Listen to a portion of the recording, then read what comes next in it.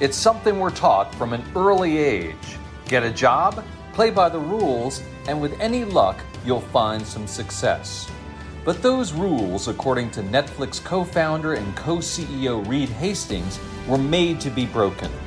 Over the last 2 decades, Hastings has flipped the script on big business, taking a DVD rental service and turning it into one of the most powerful studios in Hollywood, and he did it by rewriting the handbook on traditional corporate culture. Now, as Netflix continues to wreak havoc on the movie business, I'm joined by Hastings to discuss the future of entertainment, his unconventional style, and secret to Netflix's unstoppable growth.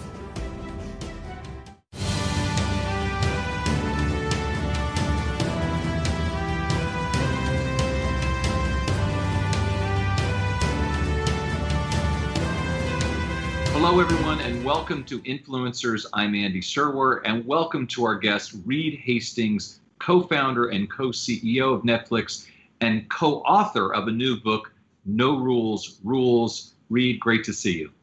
Thank you, Andy. What a treat. So I want to talk about the new book, and congratulations on that, by the way. But first, a few questions about Netflix, and maybe we'll go back and forth. People are always so curious about your company that you run with Ted Sarandos now. So first 6 months of the year, you guys gained, I think, 26 million subscribers, almost as much as the previous year combined, the whole previous year. And I'm wondering if you guys are able to sort of parse through and figure out how much of that was the normal trajectory of the business and how much of that had to do with COVID. You know, we grew from about 170 million to 195 million over that time period. Which we're extremely pleased with.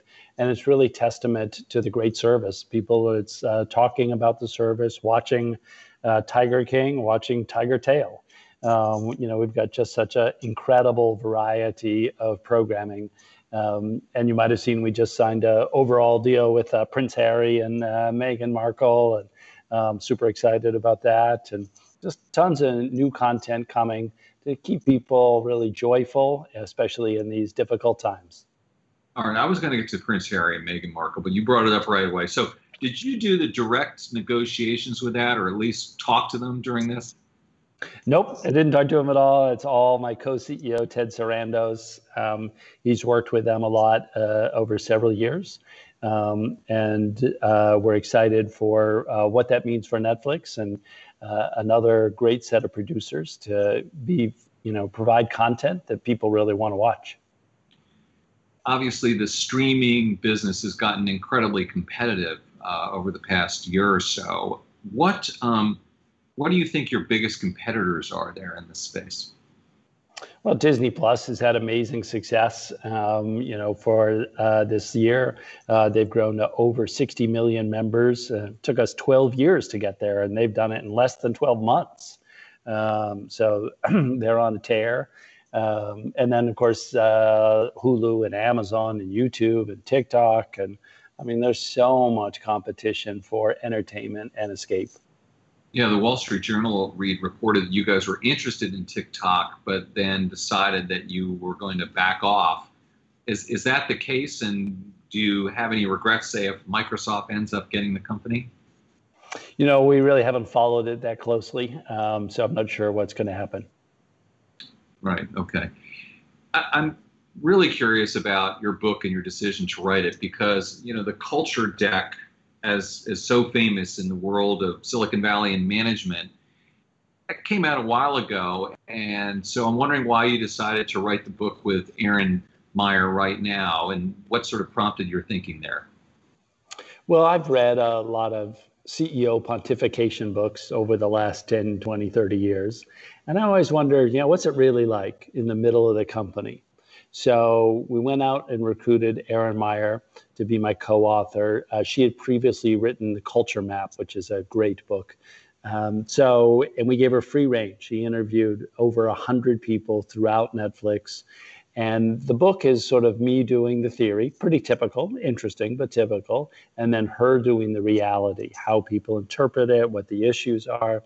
And those tensions, are what make the book very readable and interesting because you get to see, again, what we're trying to do, and we're not yet completely there.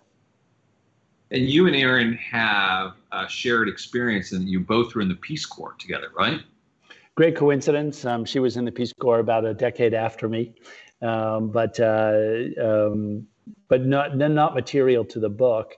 And fundamentally, the book, if you think of the last 300 years, we've had factories providing enormous economic value. And so a lot of our society has the factory as the model of the organization. So very top down, very processed, very efficient. And that works in the military, in the church, in the, again, in factories. But it's not the right way to run a creative organization, an organization that needs new ideas, needs to be able to make mistakes. And what our book, No Rules Rules, sets out is a set of principles, again, if you're part of the creative economy, to how to encourage new ideas to be formed. And we really manage right on the edge of chaos. It's not the most efficient place, but that's part of why we've been able to adapt from DVD by mail to domestic streaming to global streaming to original content in less than 20 years, is because we're so focused on supporting creativity.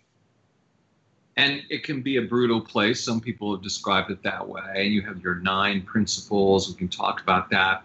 And the no rules, I mean, one of them is there's no rules about vacation, and that you would tolerate someone who does great work but doesn't really come to work very often. They have to be an A+ player.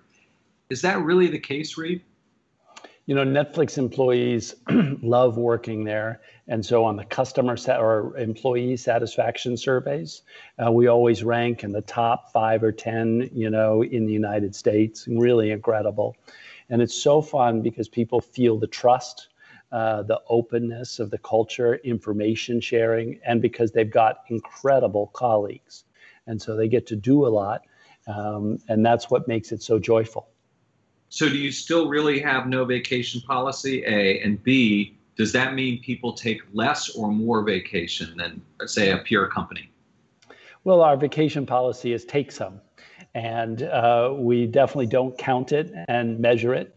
And think about it this way. We don't know how many hours in a day somebody works. Are they working 8 hours, 10 hours, 12 hours, 16? We don't know. And so why are we trying to measure and count? Do you work 48 weeks, 50 weeks, 46 weeks? You know, it's in the noise. And what we want to do is inspire people. We want them to feel excited, but we also want them to feel joyful and refreshed. And each person's a little different. And I try to set a great example by taking a lot of vacation. And I'm always talking about it. And, you know, some of the time you come up with your greatest ideas when you're on vacation. Or even going for a walk, that's for sure. And so have you in fact measured it versus your cohort? No, we really don't know how much. I know how much I'm taking, but I have no idea for our employees how much they're taking. What we know is they're coming up with great ideas and helping our business evolve. I love the anecdote that you told in the book about your first company, Pure Software, and noticing that a salesperson was staying at a $700 a night hotel, and then you wrote the rules, no expensive hotels, and that you learned from that, right? Sure. In my first company, every time something went wrong, we built a process so that we wouldn't do that thing again wrong. And it all sounds good. And in the short term, it's quite helpful. But what I didn't understand is it really saps creativity. And the kind of people who love it are the kind of people who are very good at following the rules. But then the business shifts. In that case, it was C++ to Java, but every business shifts. And there's very few people who are driving fundamental innovation. Most people are just following the rules. And we ended up having to sell the company to our largest competitor. Right. I want to talk about what makes your service and your product and your company great. And I'm a fan, like millions of Americans, I enjoy using it. The UX, for instance, the user interface is so much better than a lot of your competitors. How do you come up with that, and how do you make it better than the others? You know, that's really another testament to the culture. We've got lots of idea generators. We attract lots of creative people. And they worked so hard on it to try to figure out how to make it great. We've got, titles from all over the world. And so it's quite a challenge how to present all of that in a way that's very easy to use. And I'm so glad that they're continuing to work on it and make it better and better every year. And the content part, of course, you guys have been great at first aggregating content and now, of course, creating your own. The creative process and the tech process don't often marry well. I mean, we've seen these when worlds collide, Silicon Valley and Hollywood not getting along or understanding each other. How are you able to marry those two disciplines, if you will, Reed, into one business? Well, if you look at video game companies like Electronic Arts, they have also done it. If you look at Pixar, which has been in Silicon Valley, they have done it. So there are some great examples. And what we do is we unify everyone around serving our customers, and everyone gets to serve our customers. We need great technology and we need great titles, movies and series. And that combination is what allows us to be a great entertainment company. And how do you keep your employees motivated, or at least dispel naysayers? Because all along the way, Netflix can't do this. Netflix is dead now. They have this hiccup, and you've overcome some major business hurdles along the way. How do you keep people motivated? Well, we went public about 20 years ago at about $1 a share, and now we're about $500 a share. So it's not that hard to keep people motivated when, things are going so well. And sure, there's lots of stories of, the Netflix phenomena is over. Really entertainment's a very large market. There's, billions of people around the world who watch television and who love stories. And we're less than 200 million households. So we got a long way to go if we can just focus on making our service better and better. So obviously streaming has just decimated, streaming plus COVID, I should say. What I meant to say was COVID has decimated the movie business, the theatrical business right now. What do you think the future holds for movie theaters, Reed? Once we get a vaccine, I think everyone's going back to bars and restaurants and sports stadiums and movie theaters. So that's all going to come back, and we probably built up a big demand. We can't wait once we all get vaccinated. Right. We talked about TikTok a little bit before, but I want to get back to that because, this idea of short form video, and Quibi tried this as well, or is trying to do this. Is that something that you considered, and how would that fit into what you guys do? We're really focused on premium content. It could be almost any length, but it's scripted, it's organized, it's got a through line. Think of it as something, you enjoy to really get absorbed in. And so we're much more about relaxing in the living room. And when you look at YouTube or TikTok, you've got some time to kill, then those can be very thrilling. So and also I want to ask a little bit more about Apple and Amazon, and how hard is it to get into the original content business? I mean, those guys have such deep pockets that they can just throw money at the opportunity. They're doing a lot of things that are interesting, but we're focused on being a great entertainment company. We have the advantage of a single focus. This is all what we are about. And we work really hard to continue to be the best in the world at it. This year we had the most Emmy nominations that any company has ever got in all time. So, we're doing some things right just through the focus. And we're never going to be all of entertainment. Other people are going to do other shows.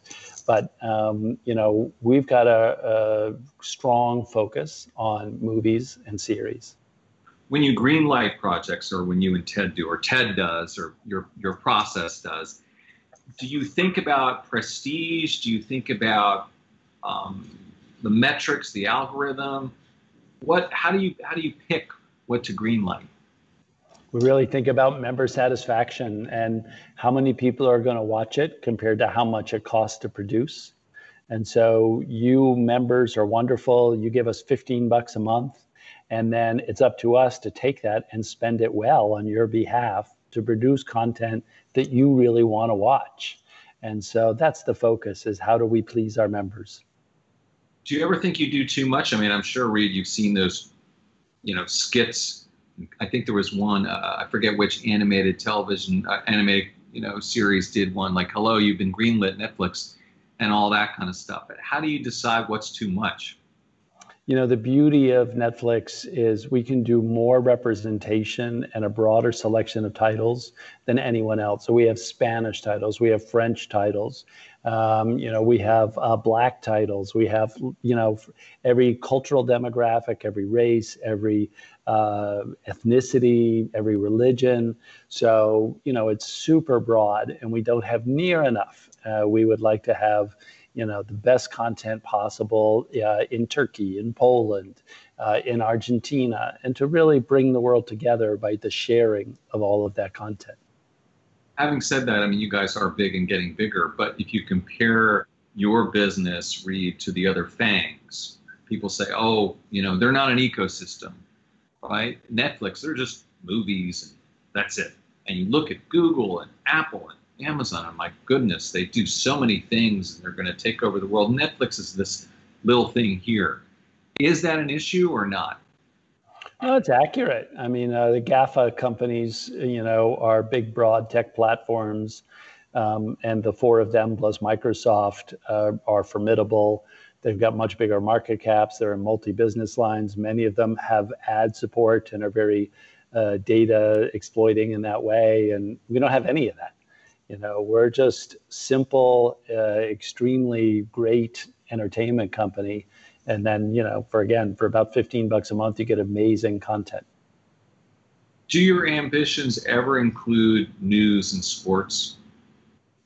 I don't think so. I mean, those are very different and well covered. And we've got just so much we want to do in entertainment. So we're going to stick on our current path for quite a while. I want to ask a little bit about you personally. And of course, we share a background, Reed, and we went to the same college at the same time, even a little bit, Bowdoin College. And then, as I said, you were in the Peace Corps, and then you ended up studying software at Stanford. So talk about the mindset that you need to succeed in business. Is it liberal arts and science? I mean, it kind of sounds like Steve Jobs' vision a little bit. There's so many different paths to business success. I don't think there's any one formula. I've just been incredibly fortunate. So when I came back from the Peace Corps and I needed to get a job, I got a job in a computer company serving coffee, in a lab. And it happens, coincidence, to be the very first .com ever in 1986, this was. And then because I was around a lot of internet people, I learned a lot. And then I started following the internet and was part of it. And then 10 years later, in 1997, it was clear that the internet was growing and getting faster and would someday be able to do television. And that's what made me differentially confident that, you could do DVD by mail for a couple of years and then evolve into streaming. And again, it was because I had already had 10 years of experience on the internet, seeing it get faster, feeling it. And that was all because of the company I ended up serving coffee in. So there's a lot of randomness in life. What was the company, by the way? Symbolics.com. Wow, right. I didn't know that one. And then I want to talk about another anecdote in the book where you were walking into the offices of Blockbuster 20 years ago, I think, and looking to sell the company with your co-founder for $50 million and were rebuffed. Do you regret that? I mean, or do you say, oh my God, thank goodness I didn't do that? Well, now I say, thank God that they didn't want to go ahead. But, at the time, they were so formidable. And even later, when we went public, we were 50 million in revenue, and they were 5 billion, so 100 times larger than us. So for our first decade, it was such a big gorilla over our future. And again, back to the role of luck. There was a number of things that made it possible for us to thrive and eventually then have the chance to move into streaming. I want to go back and talk about some of these big tech companies. Are you concerned about privacy and their scale and the impact on the elections, say when it comes to Facebook, for instance? We're really focused on entertainment, and, we're not really in that whole other tech ecosystem. So what we think about is, what shows do people want? What movies do they want? And then COVID plays a role, the election plays a role, those things come and go. But again, our world is really about, data security, keeping each member's data, just at Netflix. We don't import data, we don't share data, we don't sell data. It's one app that does exactly one thing, entertainment, really well. How come you've never gotten into advertising, Reed? That much. Same thing. I mean, HBO doesn't, we don't. It's great to just be able to focus on our members and not to really think about advertisers, not to think about data, and really just to serve our members. And again, we talked about the stock price a little, the membership's ground. Our members love somebody who does one thing extremely well. You mentioned HBO, and the CEO of Time Warner referred to your company rather disparagingly. Boy, it probably wasn't even that long ago. And do you ever take satisfaction at, surpassing those legacy companies? Well, it was 2012 when Jeff Bewkes referred to us as the Albanian army, not going to take over the world. And it was super motivating. Everyone was wearing Albanian army flags, so we took on all of that imagery. And I think what happened, he's a very smart guy. I think what happened is he was right 10 years before that the internet was bunk. In other words, he was part of the Time Warner side that said the AOL thing was not a good idea. And, sometimes the lesson that you learned is so searing that you overlearn it and you think it's permanent. And eventually the internet was material. So it's a great lesson that I try to apply to myself. Like, am I really sure that just because the internet's continued to get faster and better, will it keep doing so? You need to always question these things. Right. We talked about Disney a little bit, and Disney Plus, which does look like it's going to be a successful enterprise, or probably already is, with a number, tens of millions of people. So maybe that company is in good shape going forward. The other Hollywood giants, what kind of position are they in right now, Reed?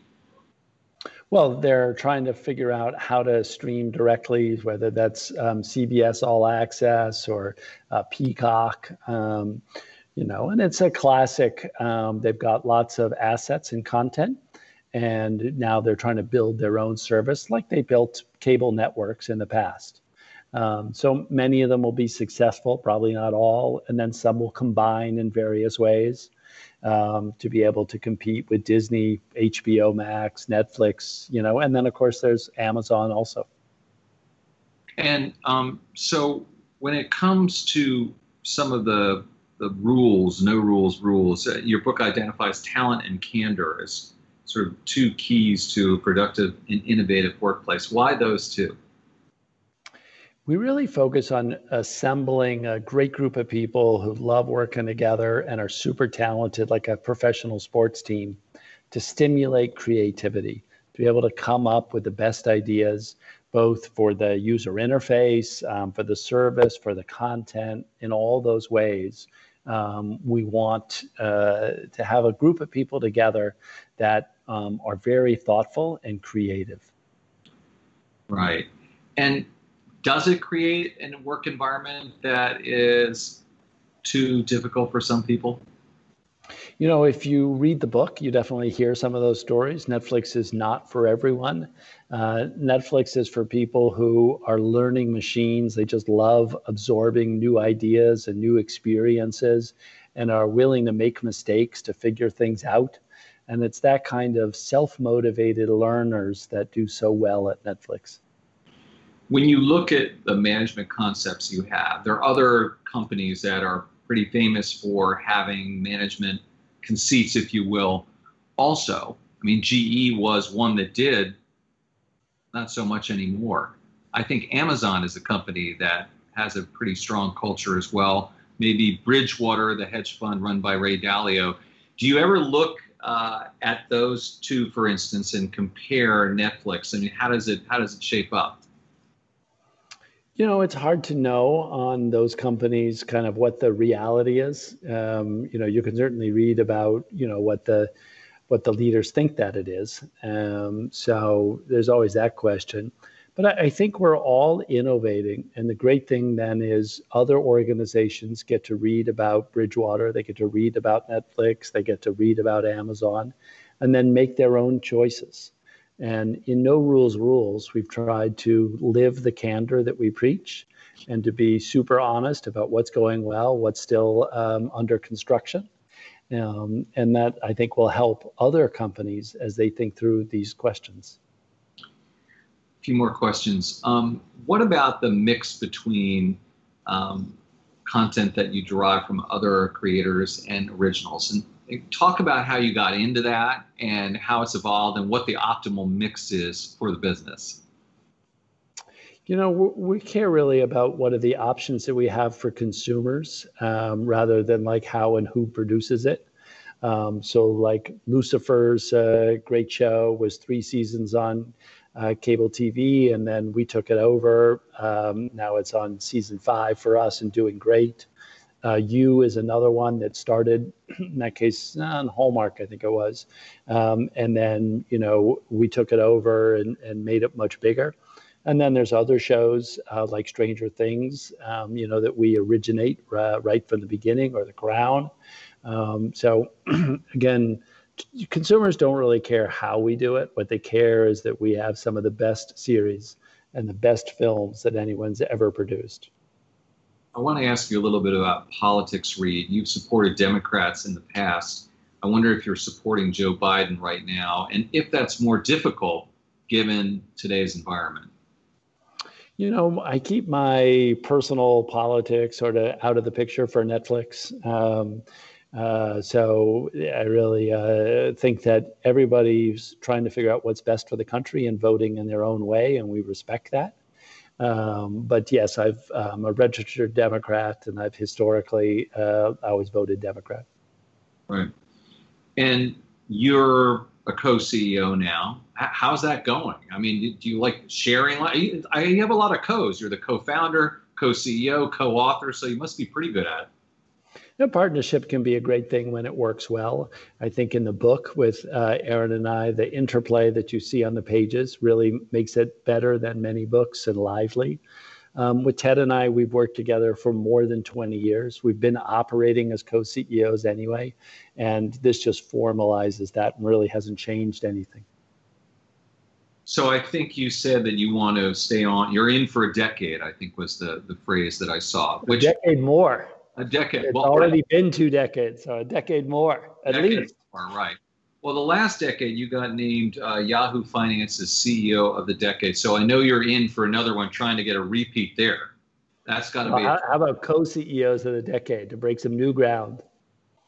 Oh, well, we'll look into that. That's a new category. You probably don't have that much competition because, I mean, this is actually kind of a serious point. It's very difficult to be a co-CEO for some people. Well, I think it's not a general solution. It works well when you've got 2 people that work extremely closely together. Right. And so what do you hope to accomplish for yourself, Reed, and for Netflix over this next decade plus? You know, we'd like to continue to expand around the world, to be as great in Chile, as great in Vietnam, as great in Japan, you know, as great in Denmark as we are in the United States. And we've got a long way to go on that quest. And then to be able to share content, again, between countries, between cultures, between racial groups. So, you know, to increase understanding through entertainment, to really, you know, experience the joy of the escape, but also to be exposed to more things. And last question, Reed, what about personally in terms of philanthropy or life goals with your family? What's important to you? We're trying to do a lot more philanthropy now. We're blessed with Netflix's great success. And so I work on charter public schools a lot in the United States, like KIPP public schools, and also some African work in terms of sort of my Peace Corps heritage. So those are two areas, some vaccine, and then recently investing and supporting, donating to historically Black colleges and universities like Morehouse and Spelman. All right. Reed Hastings, co-founder and co-CEO of Netflix and co-author of a new book, No Rules, Rules. Thank you so much for joining us. Thank you, Andy. You've been watching Influencers. I'm Andy Serwer. We'll see you next time. Thanks for listening to Influencers. Don't forget to rate, review, and subscribe on Apple Podcasts or wherever you get your podcasts. And follow Yahoo Finance on Twitter @Yahoo Finance and @Serwer.